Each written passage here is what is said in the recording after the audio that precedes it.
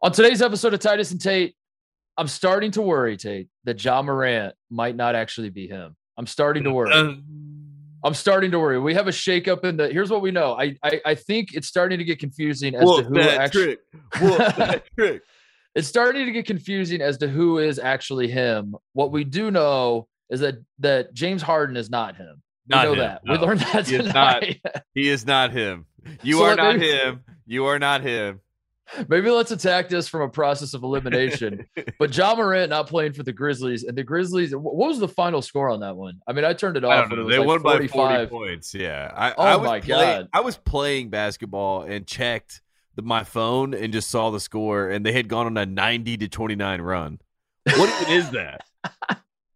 90-29. What even is? Isn't that a game? I saw Clay's plus minus, which I know people, the stat nerds lose their mind when you pull a plus minus from one single game. But Clay's plus minus in that game was minus 45. Dude's going to be a Hall of Famer in a playoff game, in a closeout playoff game. He's minus 45. And if you look at his box score, he had like 19. He was like 7-11 from the field. It didn't look that bad. So Memphis might actually be better without Ja Morant. I don't know. We can talk about that. Maybe we can. I don't know. We'll see.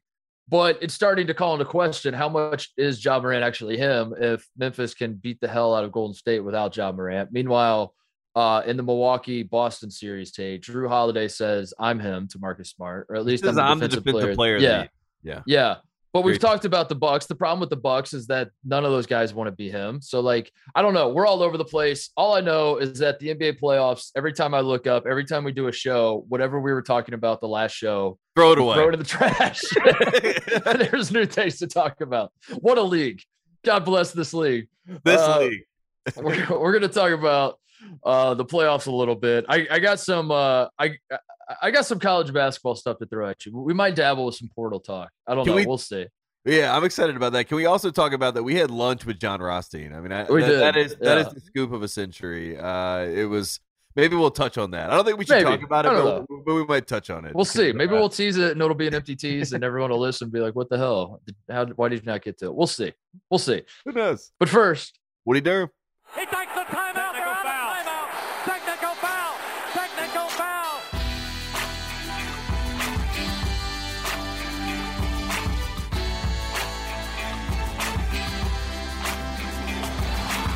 All right, I'm gonna timestamp the show out of the gate, so everyone, just in case something crazy happens here, Tate. The Suns are down 20 with 4 minutes to play against the Mavericks. We decided we were gonna wait till the games were over tonight. We decided this one's over. It felt like Phoenix was waving the white flag. Yeah. So we went ahead and waved the white flag too. So I say that to say, if a fight breaks out, if Chris Paul sees the 16-year-old kid, if the kid is somehow back.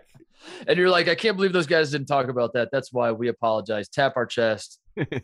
We take full responsibility, but it's not our fault because we didn't know that happened. Yeah, we'd already started, and there's nothing we could do. Also, if the Suns come back and win, because that's not going to happen. That couldn't happen. Not gonna 4 minutes. That's not going to happen. It's been 20 so long. That couldn't happen. It's like there's no way. Yeah, I want to start with James Harden. That's the game that was also played tonight. That was over. That is over, and the Heat have moved on to the Eastern Conference Finals tape. And this man, James Harden, is the talk of the NBA right now. Yes. And I just want to say that this was this was an affront on basketball watching this man play tonight. This was like I don't know. I mean, this was the most regular season bullshit I've ever seen out of a team facing elimination ever. Like I had to like check my calendar at 3 different times in this game because it wasn't like they. By the way, I didn't even feel like Miami was playing that hard. That was what was crazy to me. Is like I saw Miami at one point. Jimmy Butler gave the look like, "Wow, are you guys serious? Like this is the effort that you guys are giving tonight." He's like, "Wow, you guys are giving up." Miami looked like they were running through like their scout team stuff, and Philly was happy to be the scout team. Philly felt like very content to not go back to Miami. You know what I mean? They were fine to pack things up tonight, and all they really wanted us to do. You mentioned James Harden. James Harden wants us to remember Game 4. You know, James Harden had 31 in that game. James Harden, was great in that fourth quarter, and in his mind, the way that he works, like you said, you know how you said in the NBA we have to dump everything. Yeah. Well, 4 cycles ago, James Harden had it all figured out. You know what I mean? He was actually the James Harden that we expected him to be. He was quote unquote him. But now the tables turn. He gets to a game 6 when he has to be him, and he turns into the tour concert date James Harden, which is when he has his 11-point games and everyone trolls him. And to be quite frank, James Harden, you can tell he was not into it. And when they asked him about being aggressive, he said the ball didn't swing back his way, which I thought was great. I kept waiting for the ball to swing back. Just swing it back. It never did. Do something with it. He's like, it's like, James, we have the tape. Like, we can go back and look, and we can see that the ball was in your hands many, many times. He's like, no, fake news. That you know what's funny is that, like, Ben Simmons wouldn't take one shot in a quarter, you know?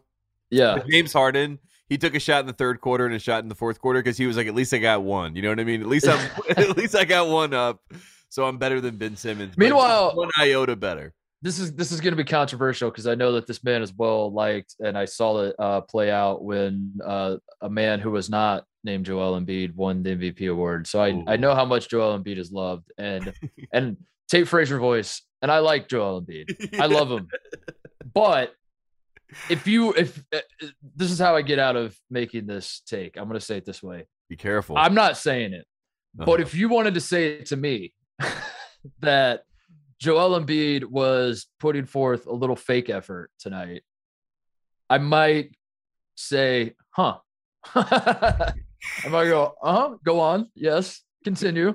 It does look like he, like dives on the floor, like well after a whistle, or like falls over. And it's like he lives somewhere in between, like hustling and flopping at the same time. Like the play that ended Danny Green's career, by the way, RIP Danny Green, like his knee is obliterated into a million pieces. Great example where like he's kind of falling, but then like Joel Embiid probably could have like not fallen so dramatically, but at the same time he was. I don't know. Like who was calling? Dave Pasch said something about like Joel Embiid on the floor for the 4th time already in this game, and usually when a guy's on the floor a lot, that's a good thing because he's hustling and diving. But it had a lot of Matt McQuaid, Michigan State vibes to it. You remember? Yeah, Matt why are you on the ground? Just like, please stand up. But the thing about it is, when you mentioned Joel Embiid, like Joel Embiid is really the non-starter because like any nitpick of him, like you said, is going to come back full throttle. Because if you are the Joel Embiid truthers, then you're like, hey Titus, the reason that Joel Embiid he's hurt. His thumb, his face. Well, that, of course, he's hurt. He's playing hurt, and, he's lose-lose situation. He already said that. But also, in 2019, he decided that he needed to fall more because his body needed to absorb all the blows. That's right. That's why he That's falls. right. I forgot. All right, I take it back. Not because of the flopping. So that's why he's falling on the ground. But you're right. I mean, look. That's right. I'm sorry. I forgot about my and then it's not my just fake undiagnosed medical condition. Okay, yeah, exactly. And it's not just the players with the Philadelphia 76ers. You got to look at Doc Rivers, who's as stubborn as they come in the coaching. Oh my God. One of the best coaches. Like, don't get me wrong. The guy knows the game. The guy can really coach, but his stubbornness will never let him ever get to that certain level. And then after, he's like, a reporter, I think it was Howard Beck, was asking him about like his job status. Is he worried about his job status? And Doc was like, when you get things wrong, do you get fired? You know what I mean? It's just like this circus in Philadelphia. I mean, and it didn't have to happen, Titus. Like, they had to get rid of Ben Simmons, right, at some level, but they could have waited to the offseason. They could have just played out with Seth Curry and Drummond and that little core that they had going, and then the offseason signed James Harden as a free agent, right, and then traded Ben Simmons somewhere else. They could, or do a sign and trade or whatever. Like, they signed up for this, and then it was a disaster, and then everyone's like trying to figure out who to point the finger at, and everyone knows that the finger is going to get pointed at James Harden. But like you said, right, Joel Embiid. It's not Joel Embiid. I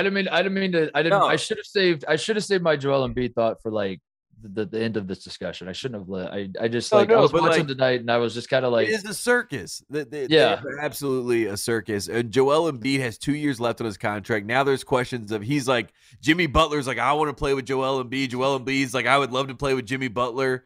Jimmy twisted the knife in the post-game press conference, said like, I wish I was still here. I mean, can you believe he said that? I was like, this is evil. That was cold-blooded, man. And they chose Brett Brown and Ben Simmons over Jimmy Butler. You know what I mean?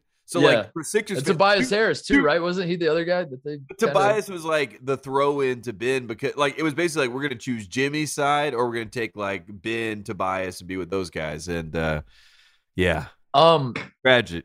Really. It was fun for me because it took me back 2 years ago during the bubble playoffs when the fraud power rankings were started. The genesis. Longtime friends of the program will remember. Houston fans think it's we'll tell you it's a different. Yeah, they remember it differently. But let the facts show that the fraud power rankings were started in the 2020 NBA playoffs when I was watching Doc Rivers Clippers with Kawhi and Paul George just can shit the bed one game after another. Blew through the lead, yeah, and you're like this team is so much better than they are showing, but at the same and then like as soon as you say that, like the one game, like as they're going through the playoffs, they'd have one game where they'd win by a ton and they'd look great, and then the next game they and then they blow the 3-1 lead. I'm like, all right, these guys are all frauds, but we got to rank who's the most fraudulent. Yeah. And 2 years later, Tate, to see a Doc Rivers team right back, like the juices are reinvigorated. Houston, I said after we watched Houston go to the Elite Eight this year, they went to Elite Eight, right? They lost to back to back Elite Eights. They went to the Final Four last year. while on the fraud power rankings, they were in the Final Four in my fraud power rankings all year. No, so like when Houston finally plays well, like the last year's run that the Houston Cougars I'm talking about, not the Rockets. They go to the Final Four, but they have the easiest path to the Final Four in the history of the NCAA tournament. This year they shut me up. They beat Arizona, they beat Illinois. They have a great run. So I thought I was going to retire the fraud power rankings, Tate. And then I'm watching tonight, and I'm getting so angry at all I could think, like all that was going through my mind was like, this is a regular season. Like this looks exactly like when there's like not a good college basketball game on and I throw an NBA game on and guys are just kind of going through the motions and in the back of my mind, I'm like, it doesn't really look like they're playing that hard, but also like I would never tweet that because then the NBA holes would be like, dude, are you saying they don't play defense in the league? You know how like JJ Redick cracks his knuckles and he's like, I'm going to turn the camera on. I'm going to do a podcast and explain to these simpletons that they do play defense. News. You're like, what? I'm younger than you. Yeah. He's like, they say on Fox News that they don't play defense in the NBA too. I find that interesting, Titus. And I'm like, what the hell just happened? Like, he's like, what company are you at? We're like Fox Sports. He's like, oh god. And then you turn on the real playoffs, and everyone who covers the league for a living is like, it's crazy how much harder these guys are playing in the playoffs. And I'm like, that's what I said. No. Anyway, point is, I was watching tonight. That's what it felt like. It felt like it was game 13 of the regular season. The Sixers are lifeless, and I just felt like the fraud power rankings needed to come back. Granted, I did not rank. I did not put together the fraud power rankings, but I'm making the announcement to make the announcement, Tate. I'm saying that if this continues from the league as a whole, now the Sixers are out, so they're going to gracefully bow out. But what we're seeing from the Phoenix Suns with the Game 7 coming up, is that gone final yet? Not final. There's one. Yeah. Well, they're going to lose. All right, so they're definitely going to lose. Yeah.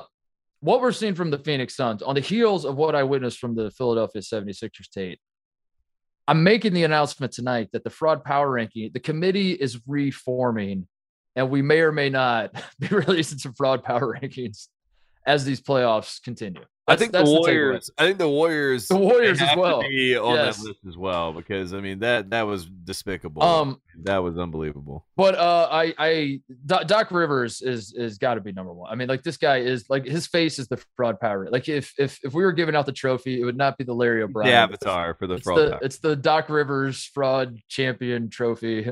Yes. And I find it interesting what you were saying earlier about the Sixers. I don't know if you would say they went all in, but they could have certainly like not panicked and pulled the trigger on these moves. They could have waited till this offseason and tried to do various things. What I find interesting about that, Tate, is they kind of fucked up the timeline with Jay Wright, because in a perfect world, Jay Wright is the name that, like, when Doc Rivers gets fired or takes the Lakers job, or God knows what the hell's gonna happen. I hope he goes to the Lakers, right? That's the best case scenario for content. But if there's a vacancy with the 76ers, Jay Wright's name's going to get floated. For sure. Right? That's the first name that comes up. Absolutely. Every time. And I think there's a world where Jay Wright takes his job, but I think if it happens next year, if you give Jay Wright a full year off, let him do the television deal, let him work with us at Fox, calling Big East games, and he comes on our podcast. He's like, I hate these guys. I hate this video. Say, who the hell are these bozos? As we were saying, we hope that Jay Wright takes the Steve Lavin role now that Lav's down at San Diego. Yeah. So if the Sixers would have waited, then the circus tent implodes next playoffs. You have a shot at Jay Wright because he's out of the game for a year and he's like, damn, I miss coaching. I miss Philly because he's coming out to LA to be on set with Rob Stone and Casey Jacobson. And he's like, I love my guys at Fox, but man, you know what I really love is coaching. And man, I could go back to Philly full time. I think I'm going to do it. I think I'm going to coach the 76ers, but I don't think he's taking the job now. I think because when he retired, he told everybody he did leave the door open. I saw him do one interview where someone asked about the NBA and he was like, never say never, something down the road might happen. But for right now, I'm trying to retire. And I believe him in that part where he cannot retire. Jay Wright's too classy to retire and then take an NBA job a couple months later. Like that. Exactly. I don't think he's going to do that, but he would do it a year later, I think. Because it's enough time. There's enough space. It's enough time. Yeah. I think that there's a chance that the Philadelphia 76ers, because they made the trade for James Harden and the fact that James Harden can opt in for this $47 million, and for the people that think that he's not going to opt in for the $47 million, you must not know James Harden. No, that's not true. I saw him in the post-game press conference. He said he's going to do whatever he can to make the team better next year. Yes, opt in for the $47 million would make him feel a lot better. And when he does that, by the team, he means his team of people. I think that they could just go run it back for one. Like they could do what Brooklyn is doing right now, which is the PR spin of we're gonna spend an off season together and then we're gonna try it one more time. You know what I mean? We're gonna do it one more time. Like Ben Simmons has destroyed 2 potential title teams with franchise stars, and Joel Embiid and the Sixers and Kevin Durant, with the Brooklyn Nets. And Ben Simmons is on both sides of the coin, ruining both of them. And in fact, he's doing something that you joked about on our show. I mean, for the Friends of the Program long ago, which is basically get paid to play Michael Porter, but never the Michael Porter Jr. never play. He's doing that, and also simultaneously tarnishing these franchises with these superstars.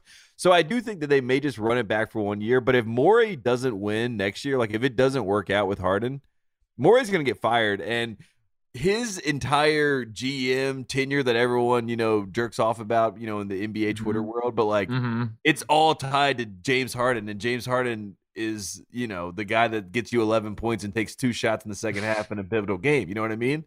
So what a wild thing to saddle yourself up to. And he did it again. He jumped back in the pool. You know what I mean? He got out of the pool. He got to Philadelphia, he had Joel Embiid, and he jumped right back in with James. All right. So I'm going to give you 4 names. You tell me who's the last name that the NBA world, the NBA Illuminati will give up on. Ben Simmons, because there's going to be a time where you're like, all right, I've had it. James Harden. We are not giving you, we're not trading for you. James Harden opts in next year. Who is offering James Harden a max right now on the open? Right. That's a big question. The only team that we know of is Detroit. The Pacers would. The Hornets would. My beloved Indiana Pacers definitely would. They'd be like, we never get big free agents. Let's go for it. Let's take the swing. So these 4, you understand the exercise. Winter teams finally gonna be like, you know what? We don't need James Harden. I don't want James Harden. I don't want Ben Simmons. Those are 2. Doc Rivers is another one that an NBA job opens up and Doc Rivers is like, hey, I'd take it. And they're like, yeah, you know what? We're good. Yeah, we're done. We're going to call Coach K, see if he'll come retirement. Call him. Or Daryl Morey as a GM, as a genius, stats nerd. Daryl Morey is first up on the chopping block. He's the first one that the NBA circles are going to give up on. Of those 4, he's the first one that they give up on. Okay. And he thinks it's Doc.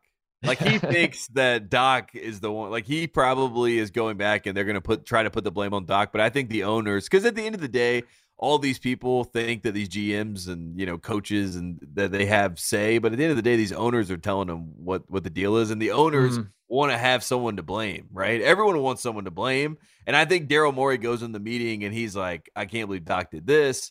James is going to work on this catch and shoot threes in the offseason. We're going to we're going to do all this stuff. And, that whole conversation is going to happen. And then I think that the ownership is going to, be like, well, you made these decisions and you stuck your neck out. And you know what I mean? Like, this is on you. And you have to remember China. I mean, you know what I mean? With the moral implications of the NBA, like the NBA, like this is his second chance anyway. You know what I mean? With those owners. So, I mean, it's a wild spot. Philly is crazy right now. Like, you have to remember China.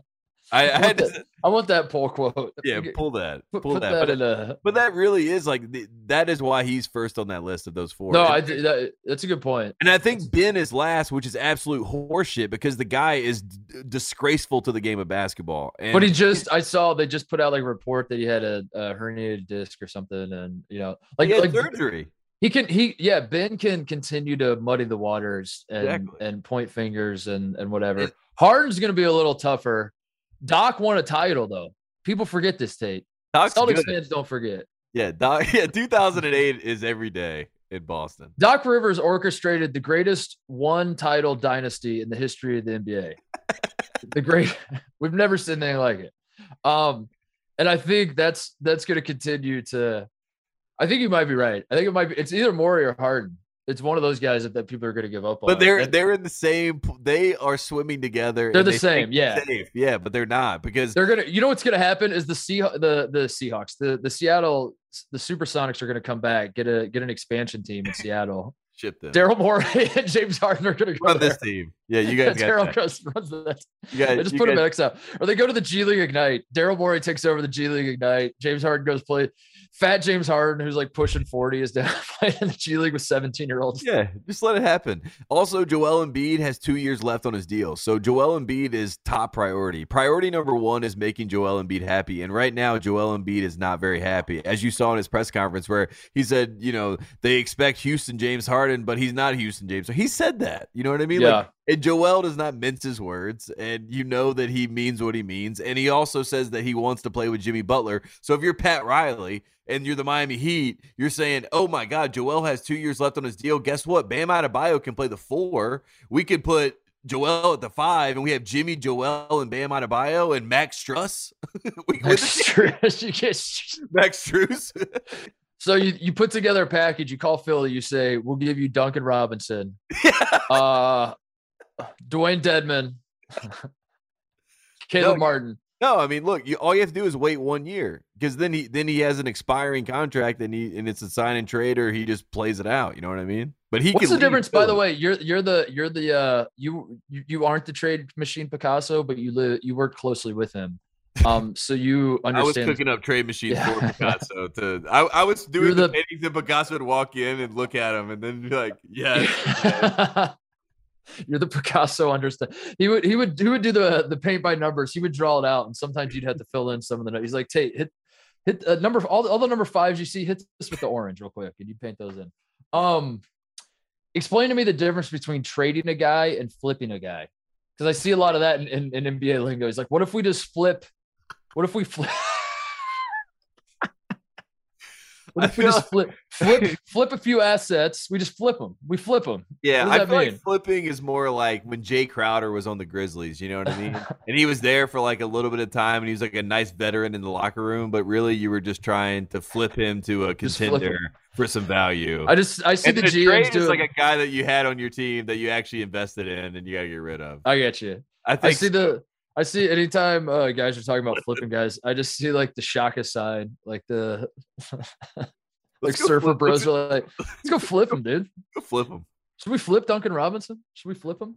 Flip him for Harden. Why don't we flip him for Harden? I mean, at least Duncan got paid at the end of the day. But I mean, dude, Strus, like I don't know who Max Strus is. I'm gonna be honest. Like I know he played at DePaul, but like that should tell you all you need to know about why I don't know anything about this guy. What the hell, dude? Like, get your own shit, Max Strus. Like, you know what I mean? Also, Miami, stop trying to find, like, diamonds in the rough. You already have diamonds. You know what I mean? Like, when you already have diamonds, why do you need more? Why do you always have to keep mining diamonds? Like, stop, Pat Riley. Max Strus had Duncan Robinson. Max Strus is a homewrecker is what he is. Like, the marriage between the Miami Heat and Duncan Robinson was beautiful. And Max Strus came along and said, I'm a little more attractive. You want me, don't you? And Yeah. Pat Riley and Eric Spoelstra. He Joe lead it. He Angelina Joe lead the situation. Yeah. And now we have a problem. Now we have a major problem. And now Duncan Robinson's on the bench and he's making all this money and he probably feels a little guilty because he's like, Max probably needs some of this money because he's playing so much, probably tired. You know what I mean? I had an idea tonight, by the way. I'm gonna say it to our audience because there's zero chance I'm gonna actually put forth the effort to make this tweet happen. But I had an idea for a tweet where I take that text that I remember when, a couple years ago when the Heat made the finals, and then I tweeted the Duncan text. Turn into it. And then Duncan was like, God damn it, dude. Why would you? Yeah. It's on every Bleacher Report. Yeah. I got aggregated. I thought about tonight taking that text, photoshopping it, doing the tweet over. Because like when I tweeted, I was like, I can't believe this guy texted me 4 years ago, 2 years ago, whatever it was. And now he's going to be in the NBA finals. And I wanted to tweet, I can't believe some kid from Michigan texted me 4 years ago, and now he's going to be playing in the Eastern Conference Finals. And in the text, I was going to have Duncan Robinson texting me like, hey, man, do you have any tips on how to sign a $92 million contract and put up trillions in NBA playoffs?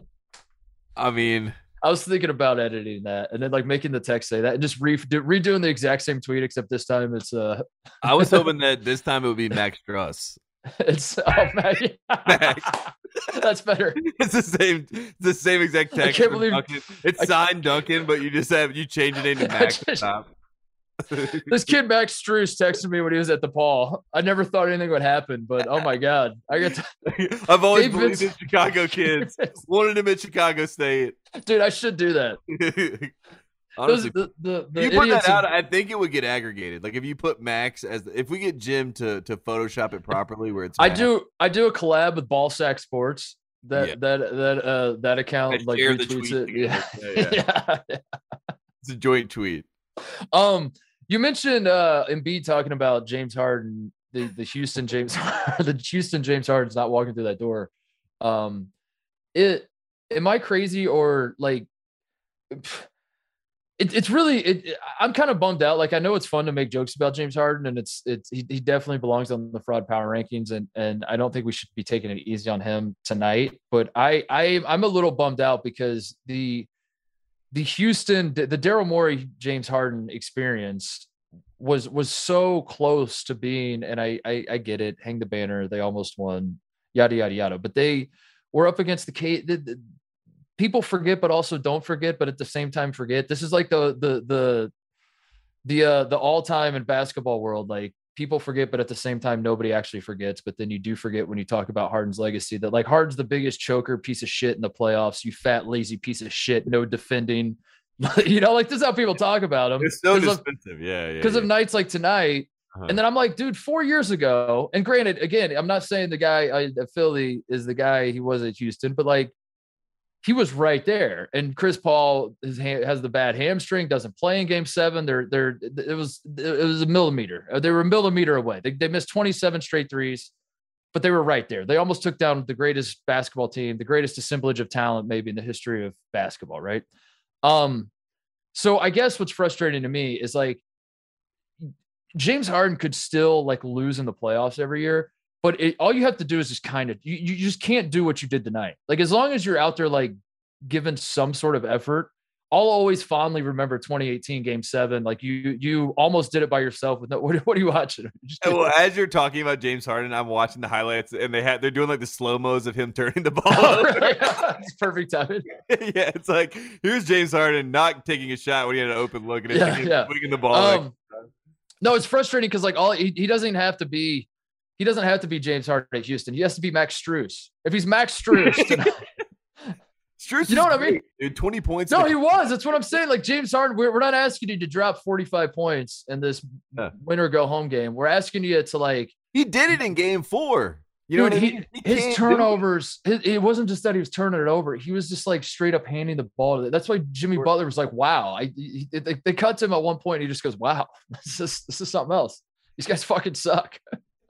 And it was frustrating because I'm just like, dude, 4 years ago you had us. You had like all the James Harden haters. Granted, you did lose. I'm not saying you won. I know no moral victories here, but at the same time, dude, like given the circumstances with Chris Paul being out in the game 7 and you take the Warriors to the brink and you have them on the ropes and just like the circumstances of all that coming out of 2018, you don't put the haters to bed forever, but there's always like that's kind of a trump card you can always play. But the problem is you've given the haters a lot of trump cards. So much ammo sense. So much sense. And that's what's frustrating to me. That's what's frustrating. I mean, the worst part about James Harden, and it's not like I really like the way that James Harden like plays basketball when he's playing at a high level. You know, it's fun to watch. And he had moments when he went to the Sixers originally where he got in a defensive stance. He was moving the ball with Maxey. They had a nice little 1-2 going with each other. He's got to get in shape. He hasn't been in shape since he showed up out of shape when Steven Silas got hired. And I think the reason why I kind of turned on him is because I really like Steven Silas. He's one of the good people. I love Coach Silas's dad. So the fact that he gets hired, his first job ever, to be a head coach, and James Harden, they're supposed to be a contending team, and he's supposed to be an MVP type player, and he just quits and demands a trade. You know what I mean? Like he is due all this bad juju because of that. Because the way to get traded in this league always has been to play yourself into a trade. Chris Paul did that. Went to OKC, traded. Al Horford did that. Went to OKC. You know, that's how it works. So he broke the code to use lingo from Ja Morant. He broke the code, and that is why, like, it being egg on his face, I don't feel that bad for him. No, I don't feel bad for him. No, but you're right. Like, it is one of those things where it's like, how much more can you pile on the guy? And I hope that this summer he actually does go and gets in shape and they come back and give it one more run. Because if it ends where like he's not getting the max from Philly and he's done with Philly and Joel Embiid is 1 foot out the door and who knows, the process is done, by the way. I mean, we're at the end of the final seeps and final moments of the process, which is wild because we lived through the entire iteration of it, and it ends with Daryl Morey and it ends with James Harden, which is wild because they had their own process going on in Houston that everyone hated, and that was the analytics rival. You know, it's kind of crazy that like, you know, that Hinkie, Morey, the whole thing kind of ends in one place, you know, in Philadelphia. to be clear, when you need him.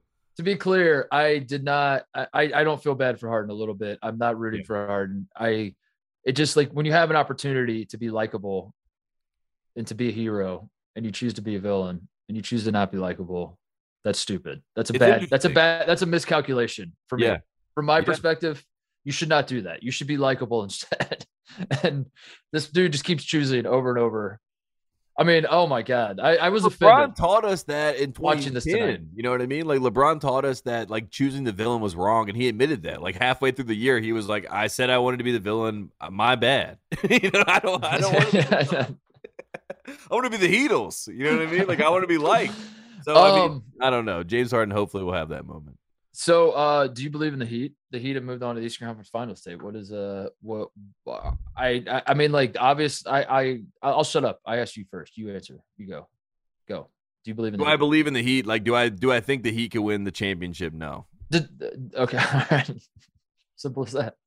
I mean, they might. I think they could beat the Bucks. I really do think they could beat the Bucks. I think they're a good matchup with the Bucks. They have like a mental edge. They've swept them before. Giannis is someone that PJ Tucker is going to. What PJ Tucker did to Kevin Durant last year is what he's going to do to Giannis, or try to do to Giannis by just kind of making his life miserable. And without Chris Middleton, I mean, hopefully he'll be playing. He'll be back. There. I talked to him. I just got off the phone with him. He's going to be back. Yeah, he'll be back for. There you go. Chris Middleton will be back, and if he's back, maybe that helps with the PJ situation. But I think the Heat are scary for the Bucks. But you know, we'll see.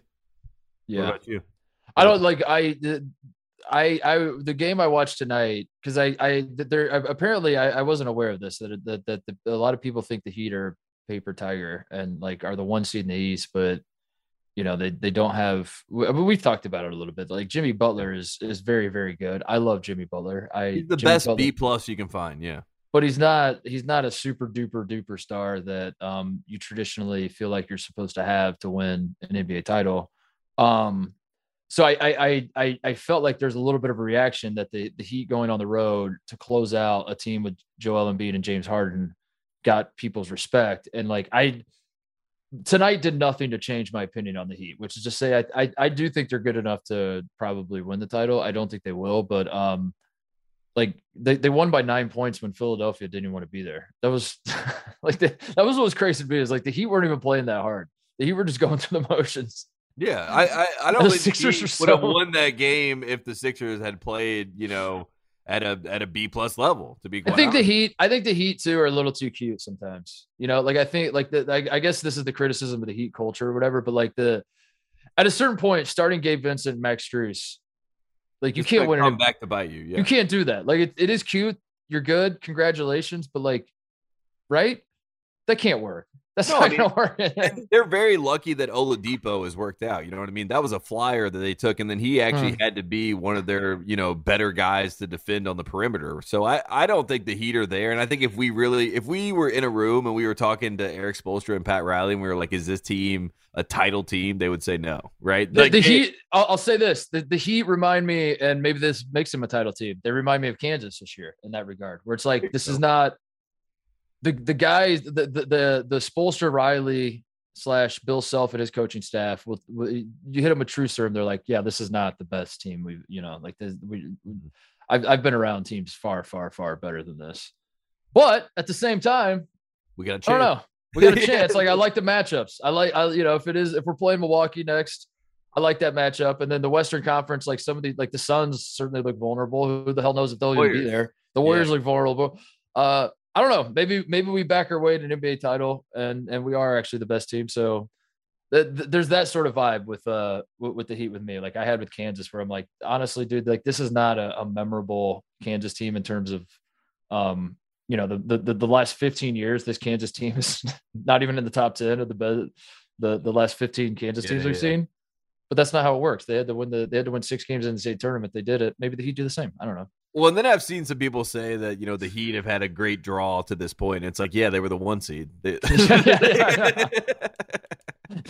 earned this right that they had to be here. So I don't want to dismiss what they did in the regular season. When it comes to the playoffs and the game slows down and you actually see where the space is, which a lot of the space is vertical, you know what I mean? Like Bam Adebayo does not really inspire much hope when he has to go up against a Giannis Antetokounmpo or a DeAndre Ayton or something like that, because he's 6'9". These guys are real footers. They're real 7-footers. They're going to go vertical. And JaVale McGee, Bismack Biyombo, and DeAndre Ayton, that front line, like who does the Miami Heat, like Dedmon and Bam Adebayo cannot match those 3 guys. You know what I mean? At the end of the day, that's just not going to happen. So that's what worries me about the Heat, really. I don't know. Quick break to get a word from our sponsors. Did you know that browsing online using incognito mode doesn't actually protect your privacy? That's right. Without added security, you might as well give away all your private data to hackers, advertisers, your ISP, and other private eyes. That's why I use IPVanish VPN to make it easy to stay truly private and secure on the internet. IPVanish helps you safely browse the internet by encrypting 100% of your data. That means that your private details, passwords, communications, browsing history, and more will be completely shielded from falling into the wrong hands. You can use IPVanish on unlimited devices without sacrificing on speed. Computers, tablets, phones, even your TV streaming services. Whether I'm at home or in public, I don't go online anymore without IPVanish. IPVanish is offering an incredible 70% off their yearly plan for our listeners with a 30-day money-back guarantee. That's just like getting 9 months for free. IPVanish is super easy to use. All you have to do is tap one button and you're instantly protected. Take your privacy back today with the brand rated 4.6 out of 5 on Trustpilot. So go to IPVanish.com/Titus and use promo code Titus and claim 70% of your savings. That's IPVanish.com/Titus. Also, want to talk about our friends at Coors Light. These days, it seems life forces us to be on all the time, but every now and then it's important to stop and reset. That's when you reach for Coors Light. It is mountain cold refreshment, and it's made to chill, and it is my favorite beer on planet Earth. It might be my favorite drink on planet Earth. In fact, hey, my mother, who is in the Purdue Basketball Hall of Fame, listens to the show. She's an off-season listener. She's grinding out these shows, going on walks around the neighborhood. Loves the James Harden takes, loves all that. She called me the other day and she goes, I gotta ask, Mark, like when I hear you read these Coors Light ads, it sounds like you're drinking a lot of Coors Light. She's like, are you just faking that, or like are you really into Coors Light this much? And I was like, Mom, you need to sit down for this one. Your son, Mom, your son all grows up. I'm not your little baby boy anymore, Mother. I'm sad. I'm at the same time sad to report, but also very happy to report that I am in a committed relationship with Coors Light, and I will be hammering some Coors Lights on the beach tomorrow. Cannot wait. Coors Light is cold lager, cold filtered, and cold packaged. It's literally made to chill. It's as crisp and refreshing as the Colorado Rockies. Perfect for a moment to unwind. Maybe James Harden will be having some Coors Lights in Cancun, Tate. I wouldn't bet against it. When I need to take a second for myself, I reach for the beer that's made to chill. Get Coors Light delivered straight to your door with Drizzly or Instacart by going to CoorsLight.com/TNT. Celebrate responsibly. Coors Brewing Company, Golden, Colorado. Do you want to talk about the Suns or the Bucks Celtics? What stands out to you next? What's more shocking? I think the best series that we're watching or that we're all watching is Bucks Celtics, right? Yes, that was absolutely unbelievable. It's night and day watching Bucks Celtics and then watching Heat Sixers. Like it's embarrassing the difference between the players, the atmospheres. Yeah. Which granted, like if I was a Philly fan, like I don't blame you for having a shitty atmosphere and it being kind of quiet in there, but at the same time, it's night and day watching the Boston crowd and the Milwaukee crowd versus the Heat and the Philly crowd, just the intensity of the series. And the product that they're putting on display for us. I mean, yes. And every single bucket in the Celtics Bucks series feels like it's going to be the game winner. And then I look up and there's like 4 minutes left in the third quarter. And I'm like, I know, but they're up 7. Like that's going to be tough. It's going to be tough to come back from down 7 with it. I mean, even think about that Horford dunk. You know what I mean? The Horford dunk with like 2 minutes to go. You're like, that's game, right? That is going to be on a poster in Boston kids' bedrooms for the next 20 years. Al Horford defies Father Time and throws down this dunk on top of Giannis, a.k.a. the greatest player on the planet. And yet we still had so much more to go in that game. You know what I mean? Like it was... It was an epic saga. I feel like, unfortunately, this might be the best series that's left. You know what I mean? As far as the basketball with the Celtics and the Bucks. That's the way people see it. I've seen a lot of people talking that way, that the winner of this is your champion, that this is this might be the NBA Finals. I don't know if I can go that far, but in terms of like, I mean, Suns Mavs, but the Suns Mavs hasn't like really been a great series, to be completely honest. And it's been back and forth of like who's winning the games. Basketball related, half of the stuff that's going on in the series too. It's like who's like talking junk, you know. Devin Booker is like calling it the Luka, flop, and then Luka's like, oh, they acting all tough. All this drama, you know what I mean? Like it has nothing to do with basketball. And like the reason why I love the Celtics and the Bucks is because it is all basketball. In fact, it's fascinating to see guys figure it out. Like I'm watching Jaylen Brown figure it out. I'm watching Jason Tatum figure it out. I'm watching Drew Holiday figure it out. It's great. This is a great point because I hearing you say that, I don't know a single memorable soundbite that's come out of a press conference, and I'm not like paying that much of attention. I'm just like living my life, and then I'll see Joel Embiid said this about James Harden in the post-game press conference, or I'll see Lucas said this about Devin Booker, or I'll see Ja Morant and Steph said whoop that trick. What is it? Whoop that trick? Whoop that trick. Whoop that trick. Yeah. In a world where everything is getting canceled, can I just say, whoop that trick? Whoop that trick seems pretty. Yeah, it seems like pretty up there. And like, Tate, I'm extremely white. I am not white enough to not know what whoop that trick means. I know exactly what that means, and I can't believe. Anyway, yeah. Like all those other series, I do know of sound bites of what, like, you're absolutely right. Like I don't know if I'm sure people that are plugged into this will say, yeah, what about here's something Marcus Smart said. Yeah, Marcus Smart said whatever. I haven't seen it because to your point, it's been like the takeaways from these games. The one bit that's like not exactly pure basketball is bitching about the refs. Yeah, but that like kind of comes back to the basketball, and that comes back to like how do you officiate Giannis because he does. There is a foul every single time the man touches the ball. It's just whether it's on him or the guy guarding him. We don't know. I don't know. No one knows. Somebody's fouling. I just call it double foul. If I was reffing these games every time he drove the basket. Well, and there's also like the factor of like Giannis can get hit and then stretch his arm and throw it in. And you're like, is that continuation? Is it and one? Is it on the floor? I mean, yeah, that is the only conversation that's happening with the Celtics. Which Giannis is like, I was in the act of shooting. You're like, Giannis, you were behind the 3-point line and you weren't like going up. He's like, no, I was going to take one more step and then dunk it.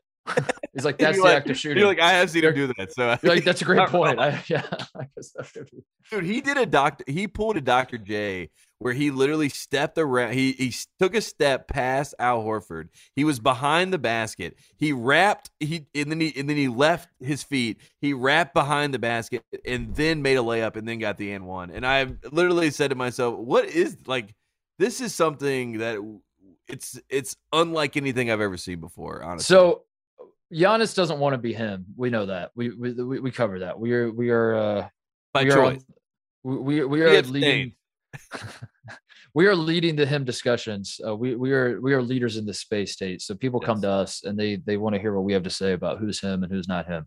Giannis has opted out of being him. We understand that. Let me ask you in a different way though. If you could go play pickup basketball and just feel what it's like to experience the physical gifts or like the skill level of any player in the NBA, is Giannis your answer? Is it Ja Morant being able to have pogo sticks? Yeah. Is it Kyrie's handle? Kyrie's handle. Oh my God. Is it Jokic? Is it Luka? Here's my hottest take. Rod Strickland. Is it Max Strus? Rod Strickland has a better handle than Kyrie Irving. So I mean, just go watch the tape. Rod Strickland is the best point guard. maybe not today, but Rod Strickland's the best. But yeah, you're right. I mean, this is how sick I am about Giannis. I literally played 2K. I started a dynasty mode. I started as the Bucks, and I played through the season, and I played the playoffs, and I literally play with Giannis just as Giannis, and I have more fun playing defense than I do offense. Like, offense is fun. Offense is fun that you can dunk or, like, you know, basically kick it out to someone for a wide open three every single time. But defense, there's nothing like someone thinking that they're going to have a little turnaround and you going up and just snatching the ball out of the air. And that is what I would do as Giannis Antetokounmpo. I would bait people to throw balls into the, like, just throw it in the post, and then I would just block the shit out of them every time. Yes, I would love to. It reminds me in one of those NCAA games, like way back when, maybe like 06, 05, something like that when I was in high school. I was a defensive tackle because I figured out that you could run like a blitz package where you send two guys straight by the center into the A gap. It was like a glitch in the game where if you have two guys in the A gap and they both are just bomb rushing the center, he can't block them both. The center turns to block one guy, and then the other guy gets the sack every time. Yeah. So all my friends were like creative player doing quarterback, winning the Heisman with their quarterback or their running back or whatever. And I was a defensive tackle. 24 sacks. Yeah. That's what you still somehow finished second in the Heisman just because you're a defensive tackle.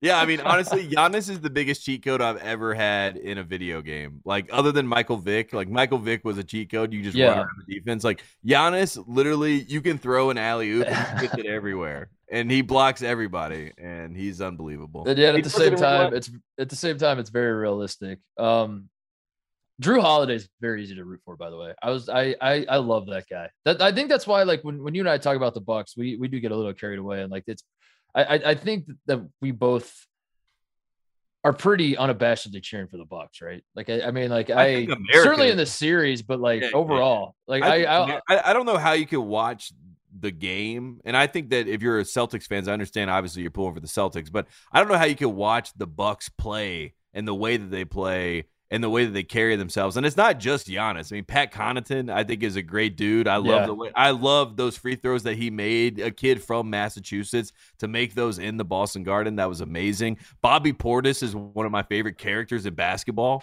I mean, how could you not love Bobby Portis? I've always awesome. loved Bobby Portis. You know what I mean? Like, I've always rated Bobby Portis. Exactly. I've always rated him. So I don't know. I mean, it's one of those things where obviously there is like you said, we're quote unquote pulling for the Bucks, but when I watch the play and I'm so familiar with this team, I just inherently start pulling for him because Drew Holiday, how could you not? Giannis, how could you not? I mean, Grayson Allen makes it great. I think that's why Grayson had to join the Bucks. I think that there had to be like a little bit of but Grayson is balance silent, in that. and he kind of, I mean, the only time that he really barks is when he plays the Bulls, and he has some weird fascination with the Bulls, and he plays great against them, and he also like does dirty stuff to them. So I don't know what is going on with him and the Bulls, but other than that, the Bucks are really, really fun to root for. So. I don't think this series is over, by the way. I don't either. I don't think. I think it could go back to Boston, and it might be one of those things where like Giannis has to win 3 in Boston. Yeah, which is insane. Yeah. He won 2 in Boston without Chris Middleton. Do you remember last year? I think that's what I want. Hearing you say that now, I think that's what I'm rooting for. I want the Bucks to win the series, but the idea of Giannis winning 3, like the Celtics fans have to watch their team. Did you see Kendrick Perkins said today that Giannis is on the Mount Rushmore or will be on the Mount Rushmore all-time basketball? So it goes back to what I said at the start of the series, that the Celtics media, The fact that Giannis is doing it to them. Yes, now it counts. Now they are shooting him to the moon. So Giannis is official. Like now we can all say with our chest out, Giannis is the best player in the world. Give him his flowers. I need to do, that's another NBA ranking I could do is who deserves their flowers. You do the him rankings. I'll do the flowers rankings of give this man. Oh my God, give this man his flowers. You have to give Luka Doncic his flowers, you guys. And then I'll also do the flowers. The league is in good hands rankings. I could do those too. Speaking of Luka, what the hell is going on with the Suns? What the hell is going on with this series? It's going to be our sources reported to us after 2 games that it was going to be a sweep. It is not a sweep. It is going to Game 7 in Phoenix, and you want to talk about a team that every time we do a show, it's a different story. Yeah, that's the Suns. I mean, they won by 30 3 days ago, and they got blown out in Dallas. It's really makes no sense. There was one thing that I always point to as like a good lesson on like the tortoise and the hare and sportsmanship, and it goes back and it beckons back to 2011, and it was when Dirk Nowitzki had a cold. And LeBron James and Dwayne Wade walked into the arena and they were fake coughing, and they basically were like making fun of Dirk Nowitzki, and it looked like it was going to be a wrap. Like the Heatles at the time were going to get their first championship and yada yada. And we all know the rest. And Dirk goes off and he wins the title. When Chris Paul and Devin Booker after game 2 were laughing when they got asked about attacking Luka on defense, and they were smirking and they were being coy about it, and and then Devin Booker does a little thing where he's like calling it a Luka when he's like laying on the ground being dramatic. When you poke and you prod against someone that's that level of talent, I just think that you're playing a dangerous game. And I think that the gamesmanship, which is the game within the game, not even the basketball, has overtaken the basketball. And that's exactly where Luka Doncic wants to live. You know what I mean? Luka Doncic is playing mind games with these guys. And Phoenix has lost. They've lost the plot. You know what I mean? They are off the rails. And Monty Williams is trying to get him back on the rails. But Monty Williams is playing a game that he seems like he is overwhelmed by, because Chris Paul... I mean, there's just a lot going on with they've let Luka and the time, like all of it is kind of crashing down in this one moment, and the pressure is obviously on Phoenix to deliver. And Luka is the perfect foil to this whole thing. And the fact that you woke up this chaos and you introduced it by your own, I don't even know what it was, hubris at some level. That's what worries me about the Phoenix Suns, because they are the best team in basketball. They have the right pieces to win this series, but I'm worried about where they are right now. They have let Luka just swallow them alive. Yes. Not in the sense that like Luka. I mean, obviously Luka is the best player on the floor, but as you said, like attacking Luka on defense, it's almost like the Mavs know every time down the floor what the Suns are trying to do at this point. They understand like what Luka is capable of and not capable of. And to be clear, the Mavs defense was incredible tonight.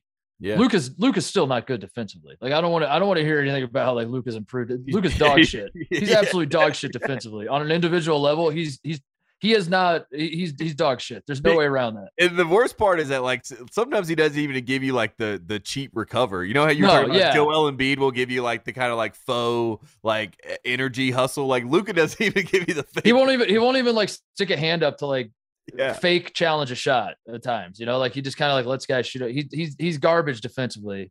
But the Mavs have figured it out, and they realize like what's going to happen when whoever Luka is guarding is setting the ball screens for Chris Paul. They as the series has gone on, they have adapted. Reggie Bullock, Dorian Finney-Smith have played great defense and locked up and shot the ball on the perimeter, and they've shot that. Dude, that's really what it is. I think I'm going to circle this one as the make shot series. I think the Mavs are the Mavs are the Alabama of the NBA. They're the make shots team of the NBA. That like the reason you're getting such wild swings from the Dallas Mavericks is because sometimes they make shots and sometimes they don't. When they make shots, they're better. That's my analysis. I mean, you're not wrong. And they seem to make shots at home and not make shots on the road, which is the classic tale of every like home team in the playoffs. It's also very funny to be that because like the Dallas shooters is exactly what LeBron wants. Like what Luka has is exactly what LeBron dreams of. You know what I mean? To have like Finney-Smith, Reggie Bullock, and Kleba all just like surrounding him while he gets to basically probe and prod and, and move at his own pace. Do whatever he wants for 23 and a half seconds. If I'm LeBron, I'm literally like, Jason Kidd should be my head coach. Someone call him from, like, get the bag to that guy and bring him back to LA, because that's what I want to do. Mark Cuban as an owner too. Like, cause as you said earlier, talking about ownerships and NBA and stuff, it's all coming from the top with that too. Like the fact that Luka ended up with an owner and Mark Cuban who not only is okay with it, but like is saying more full steam ahead, give Luka the ball, let him run everything, let everything go through. Like, I don't know. I guess most owners would do that, but at the same time, probably not all owners would do that.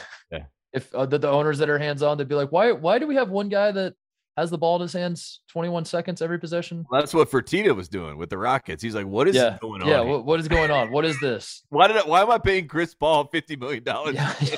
Right. Oh man, that's good. What else? So what? I just want to say, Game 7, the one thing that I had to point out for Luka purposes when we talk about him and everything, Luka in this game, in Game 7, if they're going to win, he does not need to be him until the last 4 minutes. Luka never needs to be like that. That is, I don't want Luka to be him. I want Luka to be. I don't know, man. I know what you're saying. I do kind of hate that. Like I don't hate watching it because I do respect it. Like when Harden was at his peak on the Rockets, like I was kind of a dissenting opinion, it felt like at times, because a lot of people hated how he was drawing fouls and the style of play and how he just pounds the ball, dribbling 21 times a possession or whatever. But I don't know. Like there's a part of me that was like, dude, he finds the matchups. He kills these guys. It's kind of cool to see that like nobody can stop this man. And I sort of feel the same way about Luka, but I'd be lying if I said that's best for the Mavericks' success. That like the path to victory for the Dallas Mavericks is Luka's touching the ball a lot. Let's make him touch it even more. I don't think that's the solution, you know? Yeah. And my fear is Game 7. That's what Luka's going to try to do, is be like, I'm going for 60 tonight. Well, that's what happened against the Clippers last year, Game 7. Yes. That I think. What scares me about the Suns, like, because I we were talking about like rooting it. Like, I am pulling for the Suns because I think that they've been the best team all year. So I'm pulling for them to get to where I think they deserve to be.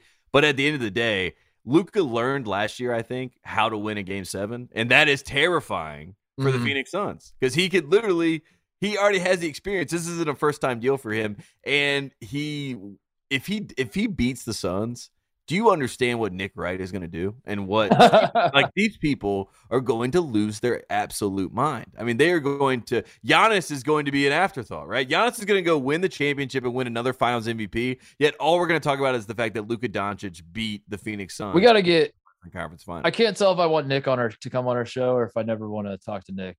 I don't think I can handle it, because like I would take it too seriously. You know what I mean? Like, I would be having fun, got me. And then my brain would be in a pretzel. I'm not even like, I don't even disagree with his takes per se. It's just more of I don't like there's a code. He's breaking the code. He's breaking the code. And like, if you're a LeBron guy and your whole thing is I'm LeBron and LeBron doesn't make the playoffs, you can't then get on TV and be pivot. Like, you can't pivot and be like, I won. I told you I won.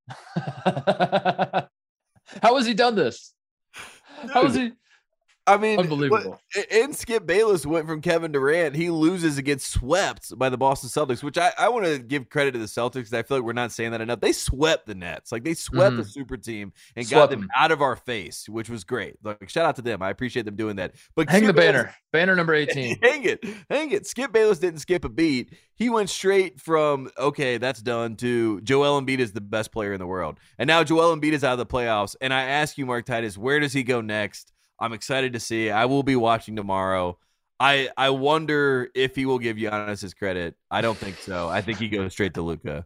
I think Luka's going to be number one. Like, on the media big board, we're going to have LeBron is done, and now it's Luka. A new L. Oh, dude, yes, that's exactly what's happening. It's being spelled out in front of us. Yes. And I guess like my point is like, yeah, like I want to get Nick on the show because I want to talk to him about this. So like, you can't. You should stay. You got to go down with the LeBron shit. You got to, like, what you should be doing is watch the playoffs and tweet like, "Cool that Luka's doing this. LeBron's better." You know, like 100%. Say what you just said. Like, if LeBron would be running circles around this Phoenix Suns team. If LeBron had this roster around him like Luka does, he could have done the exact same thing. 100%. But he doesn't. Like you get that's your path. That you can't. I don't know. You can't jump ship right now, especially because Jeanie That's Buss, this game, dude. Jeanie Buss is floating. Did you hear about Phil Jackson? Did I tell you about this? From my sources, this is Tate Frazier's sources. From my sources, Phil Jackson met with the brass and discussed things with the Lakers. What does that mean? Him and Jeanie rekindling the flame? Whatever you want to call it. But his number one on the pillars of things that he thought moves. His number one move that they had to make was trade LeBron.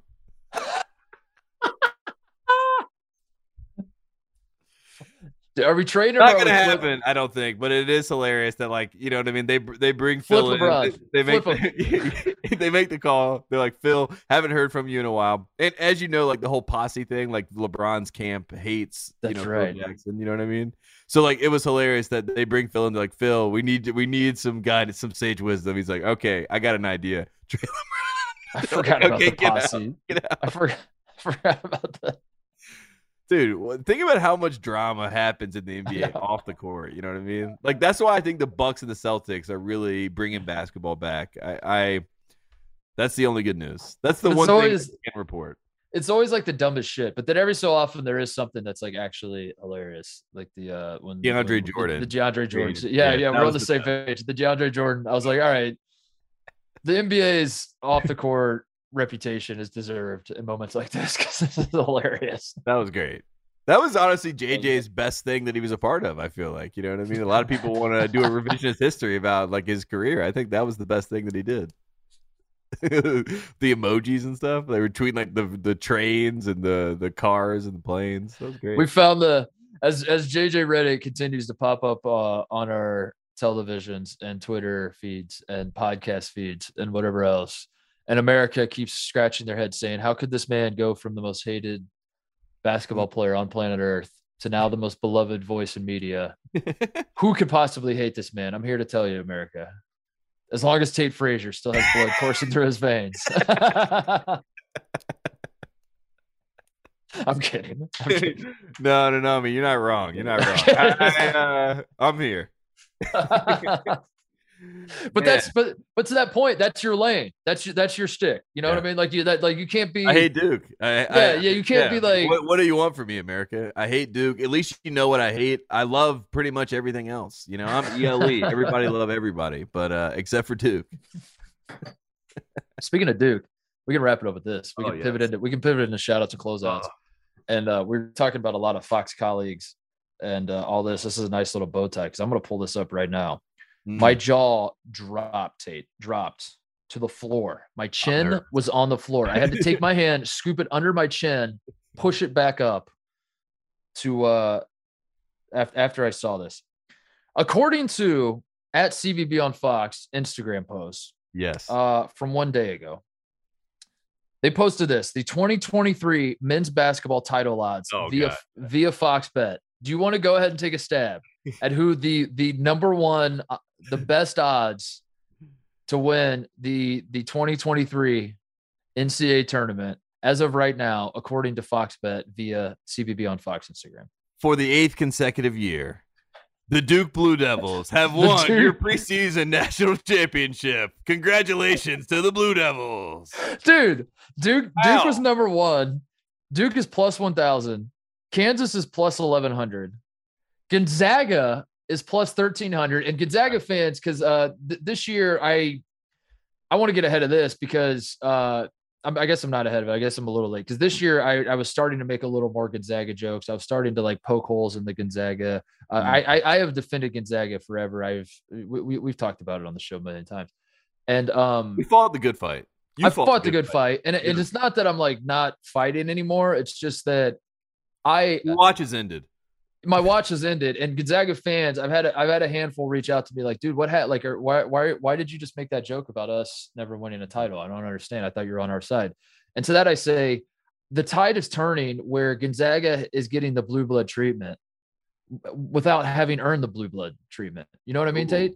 You haven't won a title, and yet we're going into a season where you're losing Chet Holmgren. You weren't even that good last year.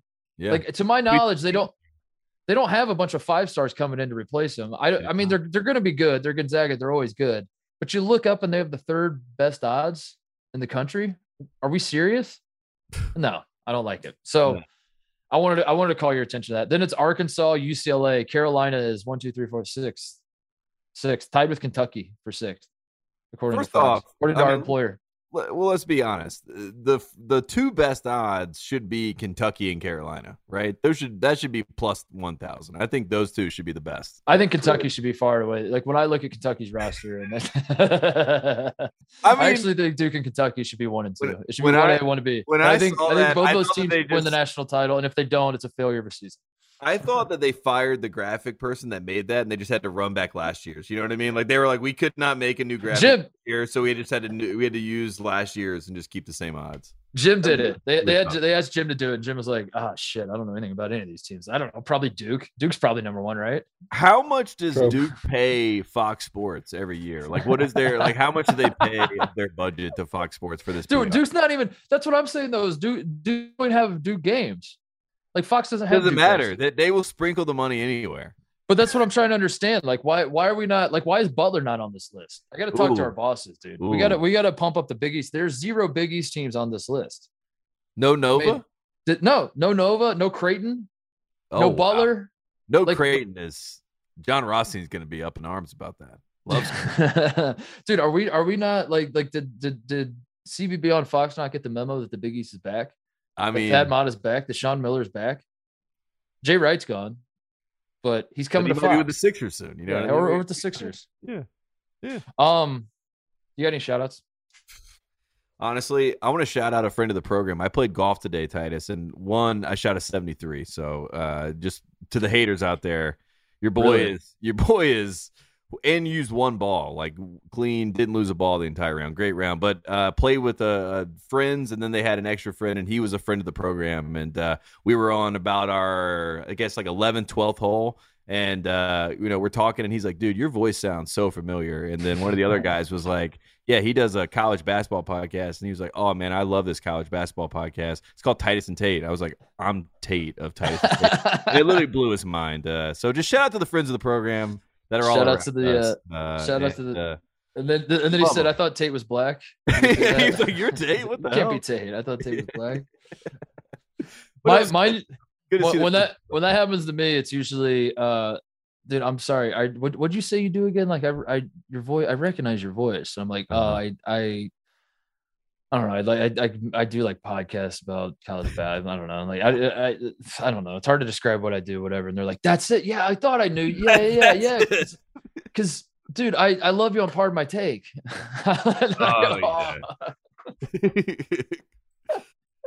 Yeah, it was nice that it was. So us. What are you up to now? For me, always Bill, but it was nice that it was us. You know. So what are you up to now? And I'm like, nothing. I literally just sit by the phone. I wait for Pardon My Take to call me to come on and then I tell them Kentucky's going to win the NCAA tournament. And then all their 16-year-olds fill out their brackets. Go at you. Yeah. They tweeted me. Get your mention. Just in life.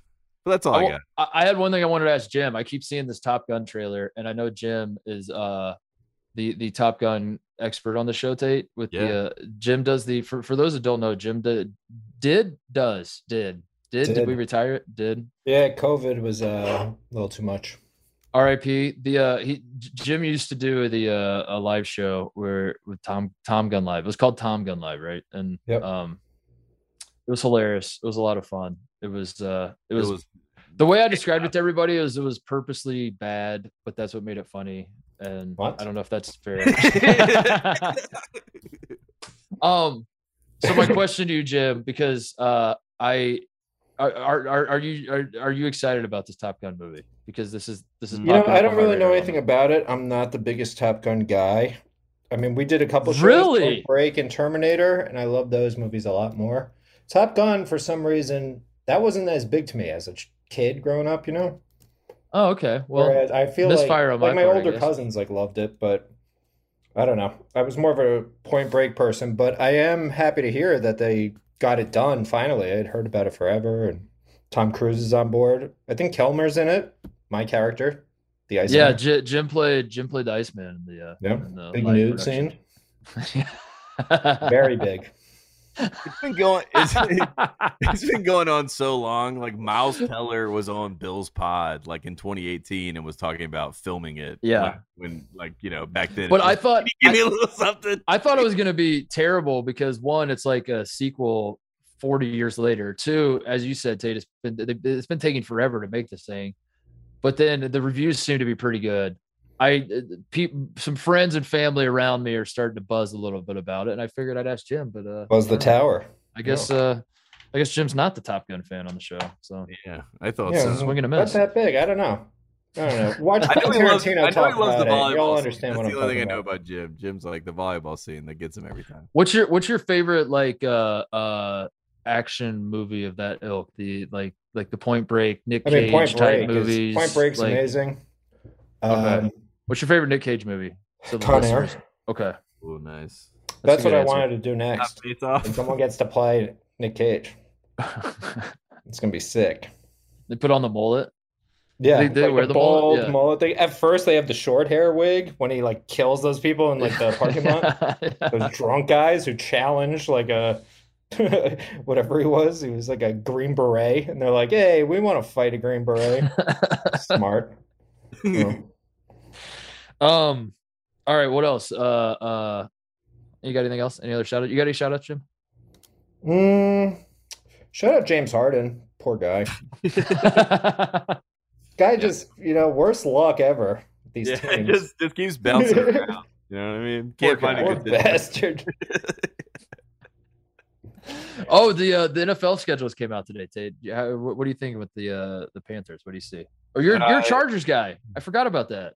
Yeah, I'm a Chargers guy. Did you re-up the season tickets? Yeah. Oh, I'm back. I mean, I got the license for sale right now. yeah, they're re-up. The old Ticketmaster. Go look them up. Section 206. You'll see me there. But yeah, I mean, the Panthers. I'm 1 foot out the door because of the Cam Newton. Whoa. Come on. Tepper is not my owner. You know what I mean? You know how it works in sports. Jim doesn't love Top Gun. Tate doesn't love the Panthers. What's happening? What's happening here? James Harden isn't playing well in an elimination game. What is this? Yeah, this world is gone upside down. Tate, one of these days, someone's going to be like, dude, I'm sorry. I recognize your voice. Like, where do I know your voice from? And then he's going to be like, I got it. You're the guy in Section 206, the Chargers game. You're the Chargers guy. You're the Chargers fan. Who sold his tickets to that guy Kyle who was trying to fight everyone? What was that? Man, you're going to New York, right, for trivia? Yeah, shout outs to New York City, the people of New York. Your favorite city in the world. Gets my better judgment. I'm here now. You are in New York now, aren't you, Jim? Yeah. I tried. What a flight to get there. Multiple flights, right? JetBlue, trademark. And Titus, it's only Jim. It's only Jim. That stuff only ever happens. Me and James Harden. Worst luck ever. I try to go to New York. I try to limit it to once a year. Unfortunately, life is bringing me back to New York for the second time in, was it 3 months? I'm not happy about it, but it's a business trip. I am taking part in the Dozen Trivia tournament, the Barstool production there. I'm on Team Smock, and I filled in for my guy Trill Ballins. And last year we did the tournament, and I did it from my office here in LA. Yeah, I remember that. And we played Dan's team in the second round. We won our first match, and then we played Dan in the second round. And he was being Dan, just being an asshole and like just taking control of everything. And I was like losing my mind because I'm like thousands of miles away, and I just want to like fight with him, but I can't because I'm like, I'm buffering and it's a laggy, Yeah. So we end up losing. We end up losing, and I'm not gonna say it was bullshit how we lost, but I'll let other people say it. And the second we lost, I was like, next year I'm definitely going back. I'm gonna be there in person. And now next year is here, and now I'm like, what am I doing? Why am I flying to? Yeah, you're like, why did I? What next year came quick. Anyway, so yeah, next podcast there might be a lot of stories about me throwing up in the back of a Uber and like the forecast said it was going to be 75 and sunny, and for some reason it's 36. And can Jim be there for like moral support? Like, do you need like cheerleader there from our like? Yeah, we show from our. Dude, I'm the only guy that doesn't work at Barstool that's in this thing, which is hilarious to me too. I feel like you need at least somebody there. You know what I mean? If you're there by yourself, who knows? Something pops off. You know what I mean, Jim? You should be. But there.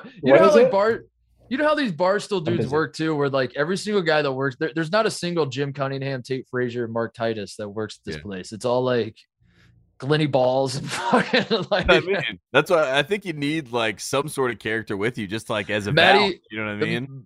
Matty Meatloaf kid, I like Bobby Backfat. Yeah, Bobby Backfat. Like that's all these guys. So then I show up and I do every time I step into that world, my head's just on a swivel, and like guys are introducing themselves to me. They're like, "This is White Sox Dave. You know White Sox Dave, right?" And I'm like, "What?" I'm like, "Let me ask you something. Like, what's your real name?" And he's like, "We don't use real names here." And I'm like, what the You're like, your name's on not here? even Dave. He's like, "No, it's yeah." So that's the world I'm stepping into, and you're right. I need some moral support or something. So friends of the program listening, if you want, watch the show though. It's a ton of fun, and they're gonna air it I think the week after. And shout out to Jeff Lowe, who's a close personal friend of mine and does a great job. And he does seem like a great maestro of chaos. You know what I mean? So shout out to him. Yeah, wasn't that the guy who stole Joe Exotic's? Yeah, it is. Yeah, same name, really? Jeff Lowe. Yeah.